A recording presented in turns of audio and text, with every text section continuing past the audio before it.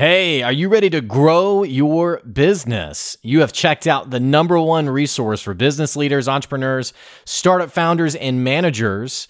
And we're going to teach you how to grow and scale your business with real actionable steps. There's no fluff in this podcast. It's just good advice. Check out this episode. If you're a first-time listener, make sure you subscribe to the podcast. And if you enjoy this episode, leave us a 5-star review.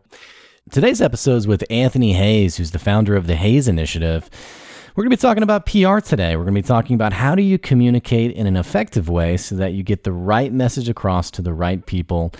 This is one of my favorite episodes. It's actually one of the only episodes on this topic across the podcast. Stay tuned. Here comes your good advice.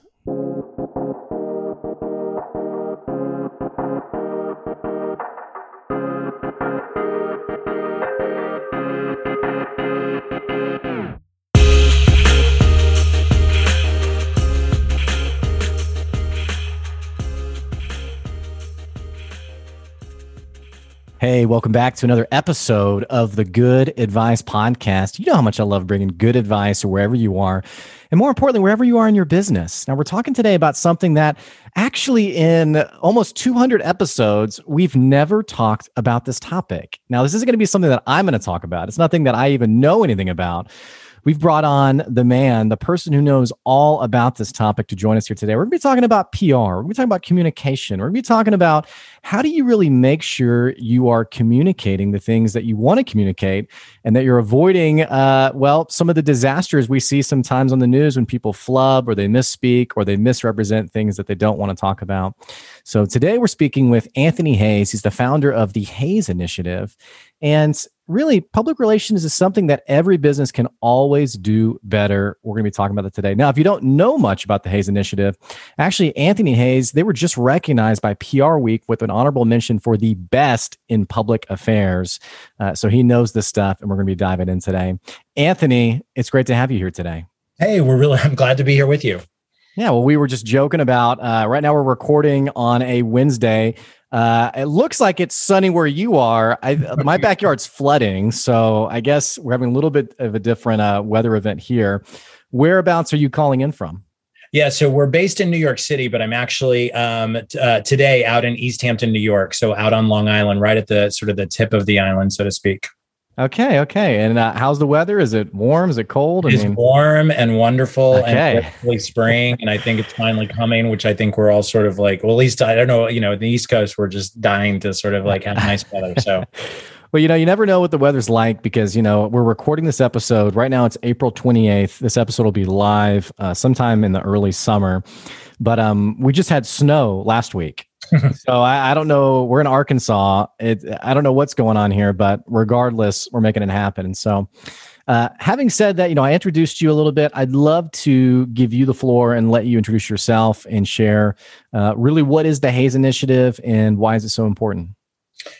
Sure. Well, we really help our clients get access at the crossroads of government relations, communications, and stakeholder management. So we really sort of are a broad sweeping public affairs firm that can really sort of tackle lots of things. I would say, solidly 80% of what we do is communication work, but a good portion of that overlays with government relations work. So for instance, if a business has a bill that's happening in a state legislature or federally that they may want to sort of influence, we can sort of jump on that and help lobby on their behalf. Or we may be able to at least help them with the messaging around that so that it can sort of resonate either with other key stakeholders or help them build a coalition of people who may want to advocate against or for something. But in addition to that, we help organizations. For example, we're working with the Major League Soccer team here in New York City Football Club, and they're working on building a stadium, and we're sort of helping them around the public affairs on that.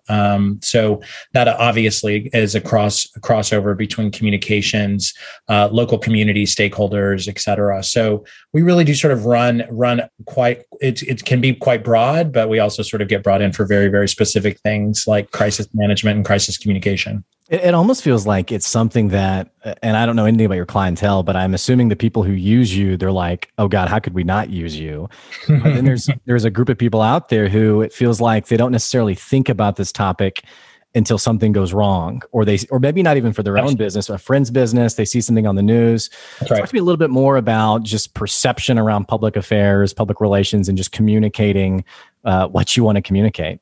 Yeah. So I've been, doing this for just around 20 years, 18, 20 years. And everybody consistently, across the board, whether it's a small business, a large business, everyone thinks they can do communications. Everyone thinks they can do it. And the reality is most people can't do it well. There's a handful of people who can sort of like jump into something and really sort of manage it and actually are very good at communications. But I think part of that is that in this sort of overconfidence around their ability to do communications, I think that it creates a simplification to the work that goes into it, because there's an enormous amount of work. Please, any small business owner understands sort of like the amount of work that can go into, creating a website, writing what your, one pager that you want people to know about you. It's not really simple. And if it is, maybe you didn't spend enough time on it. I don't think everything has to be really labor intensive, et cetera. But the reality is it's hard to communicate well. And it does take work. And I think that a lot of times people sort of think that it can be just really quick and speedy work. And we've been really lucky to get to work with some really, really big names. And I can tell you, I worked on Secretary Hillary Clinton's campaign in 2016. And, she's certainly, regardless of what you think about her politically, et cetera. But when you talk about sort of a professional, I think everybody sort of thinks someone at that level just sort of jumps into the room and does a quick interview with, CNN. And that's not really true. One of the things I respect about her and other people sort of at that level is that they put the work in. They read the briefing document. They make sure they sort of test out answers before they say them on national television. And you can always tell the people that don't. Mm-hmm. And I think that's a really great way to put it, is absolutely. And it goes back to my previous comment that people who use you, I'm sure think, why would I ever try to do this myself? Yeah. And it's like many other areas of our business. For the listeners who are listening right now, who many of us have been through the pains of, I'll just do that myself. And then we realize, wow, that is not what I should be doing. Anthony, I'd love to hear more about how did you get into this? How did you has this always been a gifting? Is this more of a passion that you worked into proficiency? Tell me a little bit of the history. Yeah. So, I guess really, I got introduced to this, doing LGBTQ advocacy around marriage equality and just, really sort of when you get into that space as an advocate, you really do sort of become a very good storyteller and taking something that's very complicated, sometimes things that people don't want to talk about, and, be able to have conversations with people who agree with you and people who are really hostile. So you learn to find sort of like how to tell stories and how to connect with people in a way that takes something that they may think doesn't involve them or involve a family member or involve someone they know, and then sort of really break it down into something that's very simple so that they can understand in their day to day. And so I think that's really where it started. And I really have just sort of like gone through this trajectory. And as I said, I, have been in lots of really difficult jobs where it is crisis communication, crisis management all the time. I helped manage media and communications for the Port Authority of New York and New Jersey. And for your listeners out there who may not know, the Port Authority of New York and New Jersey has an annual budget of close to $7 billion, which is more than most states. It manages all the ports, bridges, tunnels, all the major airports, JFK, LaGuardia, et cetera, and is also the owner of the World Trade Center in Lower Manhattan. So it's managed by two governors, governor of New Jersey, governor of New York. And it was never a good day at the Port Authority of New York and New Jersey, because when you're engaging with millions and millions of commuters a day and bus terminals and problems, and so you really did sort of like get sort of, I don't know, a thick skin for brash reporting and brash stories. And, every time there was any sort of investigative reporting, it was really high level, major $1 billion projects. And so you have to get, when you cut your teeth on stuff like that, you sort of get very get very zen about it, where you just we can manage this. And so and then after that, I worked on Secretary Hillary Clinton's campaign in 2016. And when that ended, I was going to join a communications firm here. And a couple of people said, great, we'd love to have you run our communications. We'll give you a retainer. And God bless a friend of mine who said, hey, you've always wanted to start your own business. And I was like, I have. And she's like, well, how many retainers do you need? And I was like, I don't know. How many do you need? And the thing is this was all happening in November, the same month that the election ended. So I just wasn't in the headspace. I hadn't slept in a year and a half and was just getting back to my apartment in New York City. And then finally somebody said, hey, your name keeps coming up. We need somebody to run a nationwide bus tour for us on not repealing the Affordable Care Act. And I was like, oh, you can hire my firm. And I just sort of said it. And she goes, oh, great. Send us your contract. And I was like, absolutely. And then I was like, Google. How do How do I write a contract? And then, here we are today, you and I talking. And so it's been great. And I really do love what I do. But it is, it's a lot of work and it's a lot of interesting work. And Anthony, you mentioned Port Authority of New York and New Jersey. You've also had clients like Airbnb, Bloomberg. You for people who are listening, I think you've illustrated this really fascinating point, which everyone's thinking about: how do I get more customers? How do I get the important customers? And what I'm hearing from you is you have to be really good at your craft. It sounds like you are so good at what you do that, a lot of us were like, yeah, I want to go start my business. I want to grow my business. And then there's just crickets, there's no one there. And you dig into it and you realize it's kind of like, sometimes people come to me and they're like, hey, I'm really struggling with my business. And you talk to them like maybe they're like they're a cake baker, and you look at one of their cakes and you're like, ooh, that's terrible. I don't know about that. But you're making a really great illustration of, you have refined your craft so well that it's like, yeah, I'm going to start a business. And then people are essentially knocking on your door saying, yes, I want to work with you. I want to hire you. Gosh, when you say it like that, it sounds great. Because it doesn't feel that way every day. I just want to be very clear to all the listeners. It has elements of that. And I definitely agree with you. I would say I've put a lot of work in, like so many people out there, regardless of what you do for a living.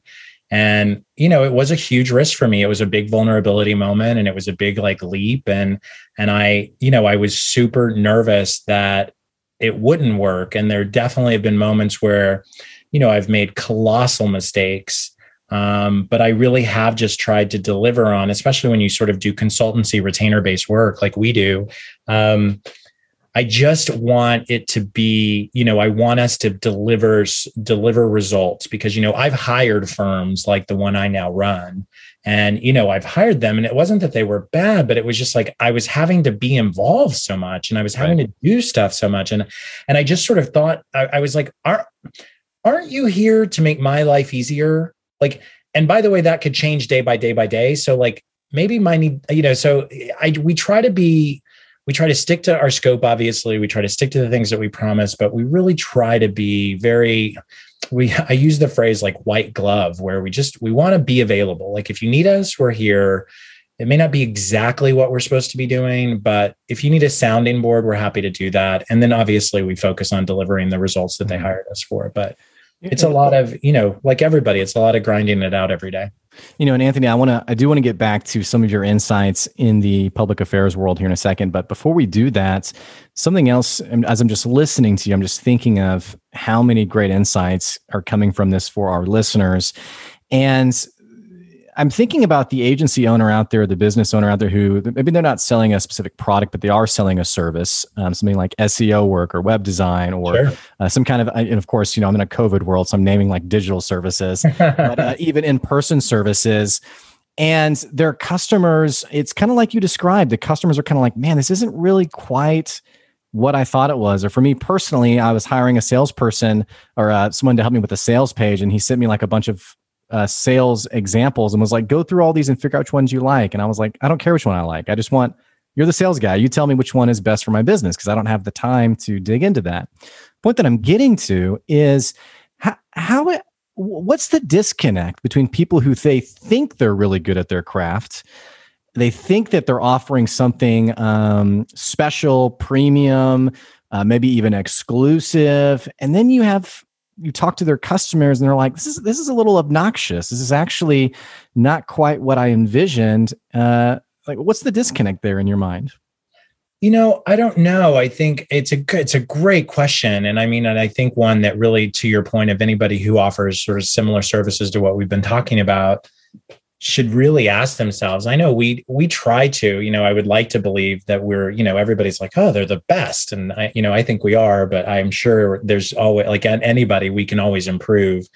I think the thing is for me, I just try to, have my, for lack of a better phrase, have my spidey sense up of like, they're not happy. Like they're not saying it, but something's not right. And so I just always try to check in, because look, the bottom line is, especially when you hire a firm like ours, I think a lot of times you have an idea of the direction you want this team to go as the person who hired us. And I think once we get going, you realize maybe it's not exactly right. Like it's not wrong, but it's not just right. And so, we're not afraid to sort of do like a 3-6 month check-in, which, feels early. But we sort of do it through the lens of, hey, look, does this scope still match for you? Is there stuff you want to take away? Like, are we doubling up on stuff? So we're just constantly sort of having that conversation and being willing to sort of be flexible, because I think sometimes just the people who hire people don't know until all of a sudden they've got them on retainer and they're like, oh, well, we don't need you to do that. Why are you doing that? And like, but they didn't know it, in fairness. Like that's how business goes. Like you try something and you're like, this doesn't work. But for us, we're okay sort of moving away from something quickly if we need to, and sort of pivoting, to use an overused word, but that's what we do. Yeah. So, yeah. I don't know if that answered your question. No, it does. And it's a great insight. I think that agility is great. And I think a lot of times as business owners, it's kind of like I was talking to someone the other day and they were going through some survey results with their customers. And I was like, what about that customer? And they're like, oh, that one's we did terrible with them. We didn't want to get their survey. And I was like, well, that's who you should be talking to. Right. And so I think that concept of feedback is really powerful. Moving back to your area of expertise, let's talk a little bit about some of the biggest, and this is, I guess, for the sake of content, keeping it as unpolitical as we can. What are some of the biggest blunders that you see we live in a social media world. For people who are listening, who they're thinking about, a lot of business owners today are on social media. They're realizing how important social media is. So they're putting content out there. More and more people are getting in front of the camera now and speaking to the void of whoever's going to listen. What are some of the biggest blunders you see from people that my listeners can hopefully avoid? I think what leads to the blunder, which is more the point, and then I'll share some. I may try and think if I can think of some specific blunders. But what leads to the blunder is the lack of preparation. And so people, again, I don't think people understand the value in you as a business owner, you as a communicator, you as a leader, you as a thought leader. If you're going to, even to talk to you today, like, I sort of like thought about it. I sort of looked at what you did. Like I didn't spend a ton of time, but I thought about it a little. And so, and I know your style is very conversational. So, that could make me as the person be very like, I'll just wing it, but my goal is to not wing it. I think everyone's goal is to not wing it. I think the reality is everyone knows the feeling of when they're winging it. But they also know the times where they come out and they, saw the ball fly over the park. It's like, they know it left the park. They know it did, when that happens. And so, and chances are it wasn't an accident. It didn't just happen. You probably put a lot of work in to make it leave the park. So when a blunder happens, which they happen unimaginably, I can't imagine how, like, there's too many numbers in a day of how often it happens, especially to your point of, because everyone is so just in your face and out there and doing stuff. And I get it. It's what we need to do. And, we certainly encourage people to do it too, is to be on those platforms. But I think the blunder is just being, too casual about what you're saying. and thinking that it's going to be very lighthearted. But, I think there's example after example. They're extreme, but, if you go to, God, I can't remember her name if I can think of it, but there's a New York Times story about a young woman who worked for, I believe it was a PR company or a marketing company, but I'm fairly certain a PR company. This is probably 5 or 8 years old now. And she was getting on a flight in New York City to fly to Africa. She tweeted out something to the tune of, and she was being flip. Shouldn't have said it. But she said something to the tune of, headed to Africa, hope I don't get AIDS. Just kidding, I'm white. Phone off on the plane. The internet blew up to the tune where globally she was trending. Hashtags. God, I can't believe I can't remember this.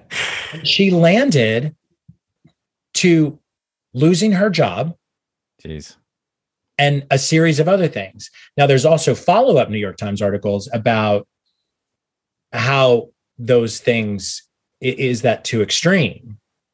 Are we, and that's just a part where we are, right? Like, I think everybody talks about cancel culture. I think everybody's talking, trying to figure out the right sort of, how do we hold people accountable? Because I think we should think about that. And how do we hold leaders, individuals, thought leaders, how do even individuals hold each other accountable? Like, that's good. How we hold people accountable. That's positive.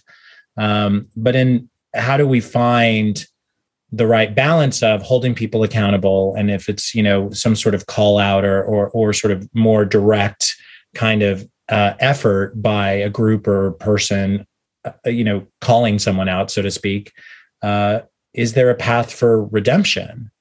Is there due process so that, and so that's like a bigger thing. But so when you talk about what a blunder could lead to, this is, no offense to the young woman, she just wasn't a known person. This is like you and me tweeting.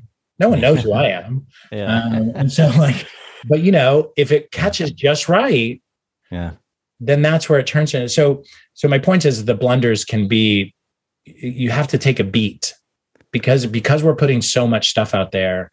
The blunders happen from not pausing and did you prepare? Did you not prepare, et cetera? So yeah, there definitely feels like there's this level of comfortability, not just with what we tweet out, but getting too comfortable. And then on the flip side, I had a friend of mine who we went to it was like a PR event, and it was on basically what you're talking about, not saying things like that. And afterwards I was like, what did you think about it? And she was like, I just try not to be an awful person. And that seems to work really well for me. Yeah. And so there's this other part of it. It's like, well, that person, I don't know what PR could have saved that person. But again, I don't know the person, not to say they're an awful person, but I don't know. But no example, I'm sure they're a fine person, but not example's extreme though, right? Yeah. So, I don't think that's going to, well, God willing, that doesn't happen to everybody. But to your friend's point, your friend is exactly right. Just think about what you're putting out there. The same way that you wouldn't sort of be like, I don't know, if you don't feel comfortable with it being published on the cover of, the Post, the Journal, the Times, then don't tweet it. Don't. Well, it's not really a new concept when we think about it, because when we were kids, our parents would say, hey, if you don't want everyone seeing you do it, then maybe you shouldn't do it. So it's kind of funny how this comes back full circle, I guess. Yes. I do want to ask you, when it comes to, and not so much content creation, but just getting perspectives out there, being a thought leader. Well, more importantly, it feels like today's world, everyone is an expert in politics. Everyone's an expert in whatever bill is getting tried to be passed. You mentioned earlier about having thick skin, and it feels like today's world, people are so abrasive and they're so quick to say, it's you rarely see, for example, on the Facebook comment, that's such a great thought. Here's what I think. Usually it's, I saw a video of a roundabout that's getting created in some city, and all the comments were like, this is so stupid. What idiot thought of this? Like, people are very intense in their response. So I'm curious, how have you developed thick skin? Or more importantly, how can my listeners develop that same thick skin? Because because me and my fellow business owners, we're a bit fragile sometimes. I mean, it is a hard game. And so trying to be that thought leader, trying to have that active social media presence, it can be a little intimidating in today's culture. Yeah, no, it's a great question. And I think, look, you can't put yourself out there and be upset if people don't like it. Just because someone doesn't like it or says, just what are very flip and unhelpful comments doesn't mean you necessarily need to change course, right? Because I do, look, we've worked with, will remain unnamed, but we've worked with a fairly noticeable CEO. And this person was so tuned in to every tweet, to every comment. And I just am like, if they're not talking about you, you're not doing it right. Like, you gotta find your balance with that. That doesn't mean you should not listen. That doesn't mean you shouldn't hear negative comments, because, I think that you have to be able to hear it, to understand if there's really a moment for you to change, or there's something you should change. And then, you got to brush the rest off your shoulder. But I think that you can't be out in the universe. You can't want to be a thought leader. You can't want to be a business owner who's engaging on social media or, going on the news or even doing stuff like this. Like, you can't want to do that and not be okay when someone's like, I disagree with you, and that's polite, right? To your point. If only people said that. Yeah. I think it says, listen, I get to go back to sort of the analogy of your friend and just, I just try to be a nice person. I think that says more about them than it does you. If they need to comment that, it's one thing if it's something you should hear, just because you don't like it and just because it makes you uncomfortable doesn't mean you shouldn't hear it and consider it. But you also can't consider every comment, every tweet, everything. And if you are, then why are you doing this? Because you're never going to make everybody happy. Let me just, in case you think you can, you cannot. So that's the thing, is you can't jump into this kind of stuff. You can't be a leader. You can't be a business owner. You can't be any of these things if you can't stomach some of that. It doesn't mean it feels great, but you have to know, you can't you can't buy your own stuff or drink your own Kool-Aid to the point where you think it's all that matters.